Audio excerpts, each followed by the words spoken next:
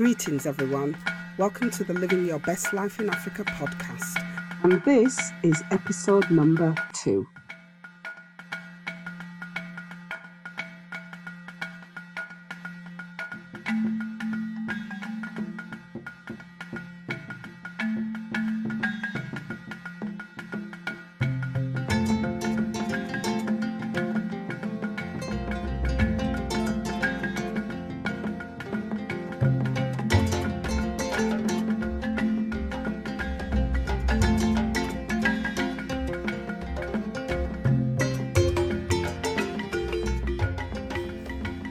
Thanks for tuning in, everyone. I am so grateful that you're taking the time to just share a little space. I hope you had a great week, and it's been an eventful couple of weeks, which is why I've chosen to talk about my next topic. And this week, we're going to talk about the fear of booking flights to Africa. Now, I wanted to talk about this because at the time of recording this podcast, we're just coming to terms with the terrible tragedy that was the Ethiopian plane crash that took the lives of 157 people as that plane took off and then 6 minutes later crashed in Addis Ababa. Now, I don't know about you, but I've certainly prayed for those lost souls, and I've prayed long and hard because it could easily have been me and many of the friends I know. We're frequent flyers to Africa with Ethiopian Airlines, and it's always been my airline of choice. For anyone who knows me, you will know that this is the only airline I want to fly with when I'm travelling to and from Africa. Why? Because it's an airline that knows its business in Africa, and it's also African owned, and it's also state owned. So the profits from that airline go into the government coffers and are used to support the people of Ethiopia. So for me, there's never been any doubt. In addition to that, I've flown to Africa with other airlines before, and I don't rate them as much as I rate Ethiopian Airlines. But I'll be honest, this recent plane crash caused me a problem because it brings me front and centre with my own fears and also the fears of my family and friends about travelling with this airline. People who know me and love me have fears because they don't believe the airline is safe, and obviously they don't want me to die in a plane crash. But in addition to that, it's almost as if the crash happening with an African airline brings front and centre the concerns people have about whether anything Africa does is good or as safe as anything Europe does. And this is sort of like the conscious and unconscious opinion that I'm battling with. And I understand that, given the images that we've seen on TV about the crash, and other people have also put some flight simulation and video online, which looks really, really real. And I think that the reality of those pictures and those videos have helped to fuel that fear amongst my family and friends that I should no longer travel with this airline. And I understand that. But I have to say that these fears are irrational fears. But nevertheless, those fears are there, and to my family and friends, those fears are real. But I think that the fears feed into a conscious and or unconscious perception that everything to do with Africa is substandard. The food, accommodation you get in Africa. If you go to Africa, you get diseases, you get robbed or murdered, people will eat you. Someone will pretend to love you, to try to marry you, to get a green card or entry into the UK. There are mosquitoes and malaria that will kill you. There's no drinking water, poor roads, you've got starving people, famine, and the list goes on and on. And it's no wonder that these lists keep growing. Cast your mind back to when you last saw a positive story about Africa that wasn't about Africans dancing for important European visitors who are visiting a particular African country, or how much spice there is in our lovely food. I can't remember the last time I saw a story about booming African businesses, for example. We never see anything like that. We only ever see stories of poverty and, people needing this and that. And it upsets the people. If you ever travel to Africa, it upsets African people because very little of that money filters down to our people. And although there's a part of me that's grateful for those NGOs, because sometimes when I see, let's take, for example, if there's a flood or an earthquake and I see the effects of that, sometimes I feel so helpless. And so sometimes I will donate money, quite a large sum of money.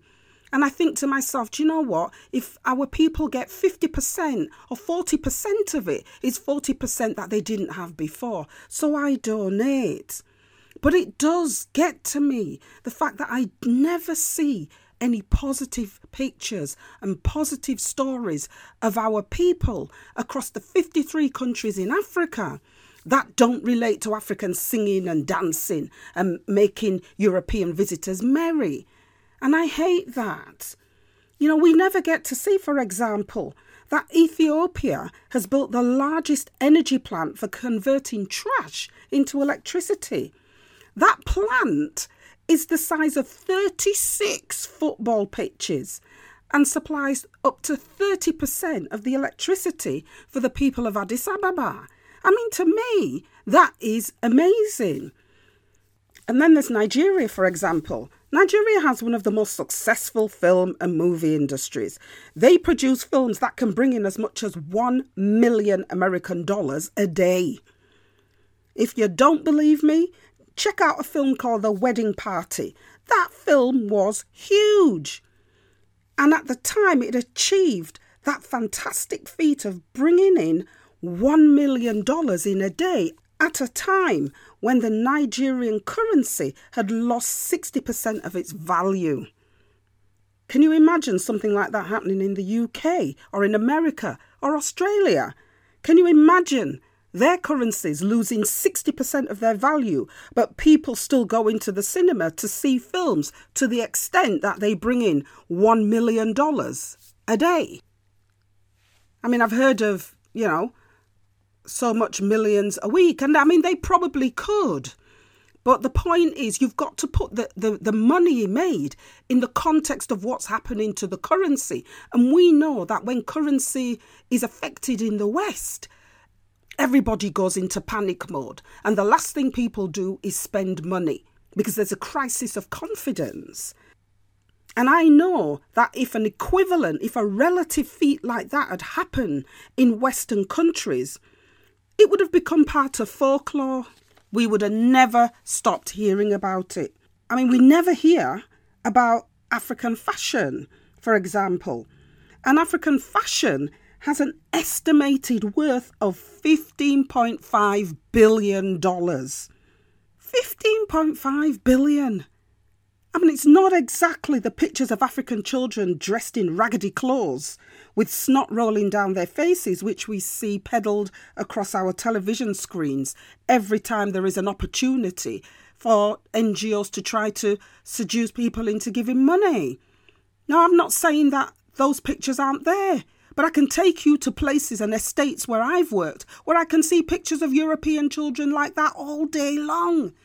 But at least we see good news stories about European communities in the UK, in America, in Europe, in Australia. We see those pictures. What I'm saying is we rarely ever see those pictures of African people in different African countries doing anything other than singing and dancing or entertaining visitors. Remember, I'm not saying that Africa doesn't have its problems. Africa does have its problems, just like the UK as a continent has its problems. I mean, just think about the mess that the UK has got itself into with Brexit. All continents have their problems. But what I am saying is different, is that the constant negativity that we hear about Africa in the areas of people activity, then that constant messaging, that constant negative messaging makes us monsterize Africa in our minds whenever we hear something negative about Africa. We tend to use that story of a plane crash, for example, as a catch-all story for what's wrong with Africa, for why Africa produces or does things to a lesser standard than the way they're done in Europe. And it's simply not true.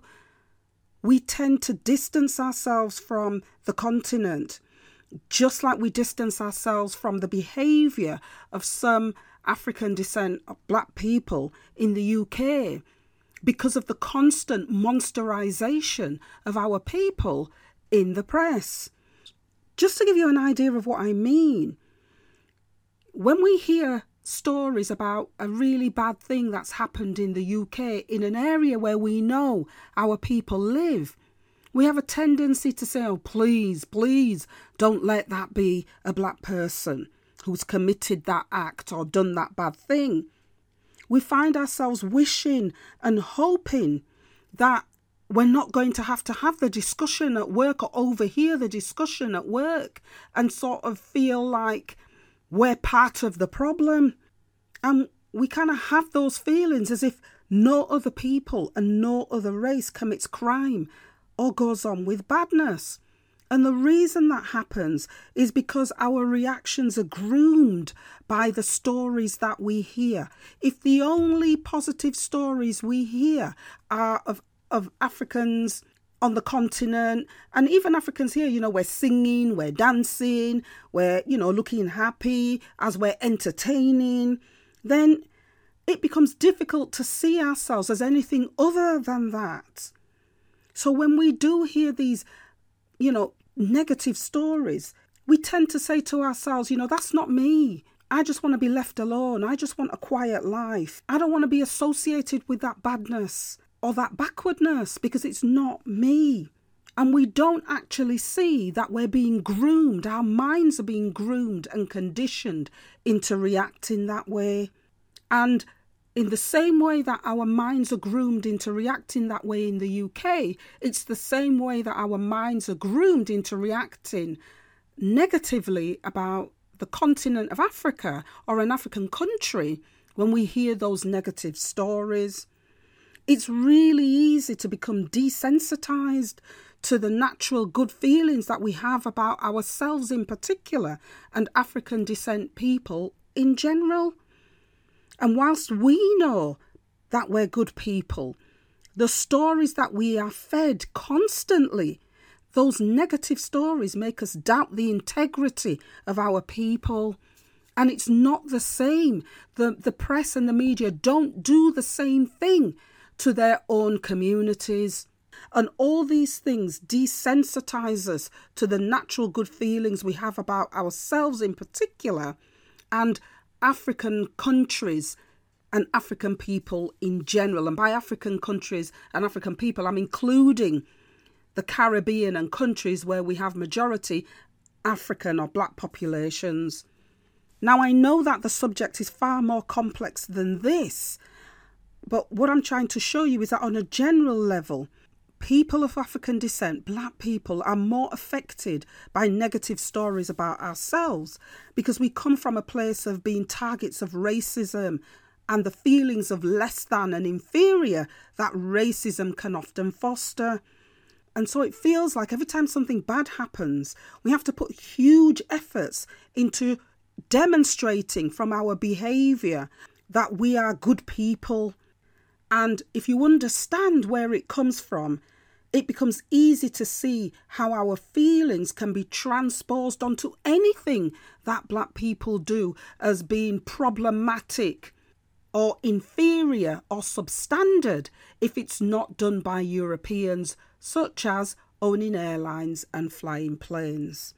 However, when you research airline safety, what the airline industry says is that there are no dangerous airlines. There are just some airlines that are safer than others, and they use a safety standard and a safety rating for that. There are about 400 airlines operating in the world in 2019 because a few of them have gone to the wall recently. And what you will see when you study airline safety is that there are some that constantly and consistently hit the high safety ranking, and others that will constantly and consistently hit the low safety ranking. And when you get a low safety ranking, it tends to be because there might be things like wars going on in that country, like in Afghanistan, for example. They might not be able to operate passenger flights safely because of fears of planes being shot down, or they might not be able to get good quality pilots or good quality parts to maintain their aircraft. And it's things like these which drop them down the safety rankings. And so when you apply these kinds of safety standards, there are some countries that consistently hit the unsafe rankings for their airlines. And I mean, if you're interested, those countries are Indonesia, Korea, Afghanistan, Suriname, Nepal, and some small outback Russian airlines that are remnants of the big Aeroflot Russian airline company that was broken up when the Soviet Union was broken up. There are some other names that hit the unsafe airline list because they run cargo planes, which are considered to not be as safe because of the reasons I gave earlier. And those are in places like Congo, Benin, Equatorial Guinea, Liberia, and Gabon. And as I said, these African airlines tend to be cargo carrying airlines with checkered safety histories. Now, what makes an airline unsafe is that the airlines of the countries I've just mentioned are prevented from landing in Europe because of their safety records, or because European countries set really high barriers of entry for people to be able to land in their airports. And if you don't have the resources to meet those barriers, then you simply cannot land there. And of all the lists of names I've given you, the one thing you'll notice is that Ethiopian Airlines is not on that list. But, we have to be fair. Ethiopian Airlines is also not mentioned in the top 20 safest airlines. And that's because to make the top 20 list, you have to have a safety record going back at least 10 years with no loss of crew or no loss of passengers. And you'll quickly see the airlines that consistently make that list. And these are Air New Zealand, Alaska Airlines, All Nippon Airways, which is a Japanese airline, American Airlines, Austrian Airlines, British Airways, Cathay Pacific Airways, which is a Hong Kong airline, Emirates, Eva Air, Taiwanese, Finnair, Hawaiian Airlines, KLM from the Netherlands, Lufthansa from Germany, Qantas, which is Australian, Qatar Airways, self-explanatory, Scandinavian Airlines, Singapore Airlines, Swiss Air, and the United Airlines and Virgin Group of Airlines, which covers the Atlantic and Australia. These airlines consistently make the list because they have safety records going back 30 years without any incident of crew or passenger fatality. I don't know exactly where Ethiopian Airlines fits in the safety rankings, but I do know it's closer to the top than the bottom. Ethiopian Airlines is the best African national carrier airline by far. Every year, this airline wins outstanding awards. And it's currently rated 6 out of 7 stars. It lost a star for a passenger fatality, which happened in 2010. And you can imagine how Ethiopia Airlines feels. Its last fatality in an airline crash was in 2010. And March 2019 gave it 9 years. And to make the top 20 and move yourself up the list, you have to have a 10-year clear record of crew or passenger fatality. And you can imagine how Ethiopian Airlines feels because it has a 9-year non-fatality record. 1 year, a few months off its 10th year. And that airline would have moved up the list. it would have had a 10-year clear period of crew and or passenger fatalities. And for me, this is why I love Ethiopian Airlines. That's why the airline took this plane crash so hard. Ethiopian Airlines does not take passenger safety lightly. When you travel with Ethiopian Airlines, you better be prepared to be security checked to within an inch of your life. And this is why Ethiopian Airways, I know I keep jumping between Ethiopian Airlines and Ethiopian Airways, but you know what I mean. This is why Ethiopian Airways acted so decisively to ground that jet that was involved in the crash. Because Ethiopian Airways does not joke with our safety. A few months away from that 10-year safety record, you can bet that Ethiopian Airways will not take the matter of 9 years of hard work lightly. You know, they took it hard and they made it clear that they're not prepared to joke about. They have lost confidence in that aeroplane, and I, for one, am really, really pleased that they have acted so decisively. And I'm not surprised, because Ethiopian Airlines has an outstanding record of customer service and its attention to detail when it deals with safety. So I am not surprised that they acted decisively and they've grounded those jets and are clearly saying that they are not prepared to fly them until they know what the problem is. And they may never fly them again because Ethiopia is hurt by what has happened. Because they know that when you have passenger fatalities, it knocks public confidence. People worry. And you can imagine how those people would have felt who had to fly the next day with Ethiopian Airlines. So you know that Ethiopian Airlines will check those planes within an inch of their life to make sure that no further mishaps happen. Because Ethiopian Airlines is very, very clear. It is not the airline, it's the plane. So in case you're interested, I've booked my usual ticket with Ethiopian Airways. I took counsel from the Almighty and my husband, and I'm satisfied that what will be will be. I'm satisfied that the problem is with the aircraft and not the airline. I would rather fly with an airline that I know has downed that troubled aircraft that caused the crash until they are sure the aircraft is safe. And I would rather fly with that airline than to fly with a different airline that might not have the rolling stock to do this. And they may be forced to still fly that aircraft that I do not believe is safe. I don't want to go down that rabbit hole of suggesting that the crash had anything to do with an African airline that might be inferior to any of the top 20 European airlines. I don't think it's helpful. And neither am I going to risk my life travelling with an inferior airline out of some nostalgic blind support. I have studied this thing, and I know that the airline of my choice is safe. And even if I go down in an airline crash, it won't be because Ethiopian Airways is an unsafe airline. It will be because of a particular set of circumstances that have come together at that precise moment in time to cause that accident. And it's the same kinds of circumstances that you can't control every time you leave your home and you use public transport, or you get into your car to drive on a motorway or down the local road, or you're on foot and you're crossing the road. Sometimes there isn't anything we can do when circumstances conspire for something bad to happen.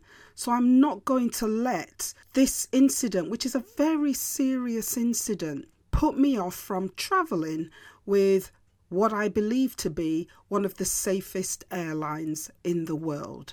So, I hope I haven't gone on too much, and I hope in listening to the podcast you managed to get something out of it. I'd really be interested to know what your views are, whether you share my views, whether you feel differently. It's really interesting for us to have a dialogue about these matters, because if we're going to live our best lives in Africa, Remember, living your best life in Africa is a metaphor for living the best life that we want to live when we close our eyes and we dream about what that beautiful life would look like. But if we're ever going to do that and we have to travel out of a Western country to do it, then we are going to have to get on a plane to get there. And so it's important for us to have these discussions now. Do you know what? I've really, really enjoyed this session because it's helped me to clarify a lot of points in my own mind, and I hope you were able to get something out of it too. Thanks for listening. You've been listening to the Living Your Best Life in Africa podcast, and my name is Dr. Asha, and I'll see you next week. Bye for now.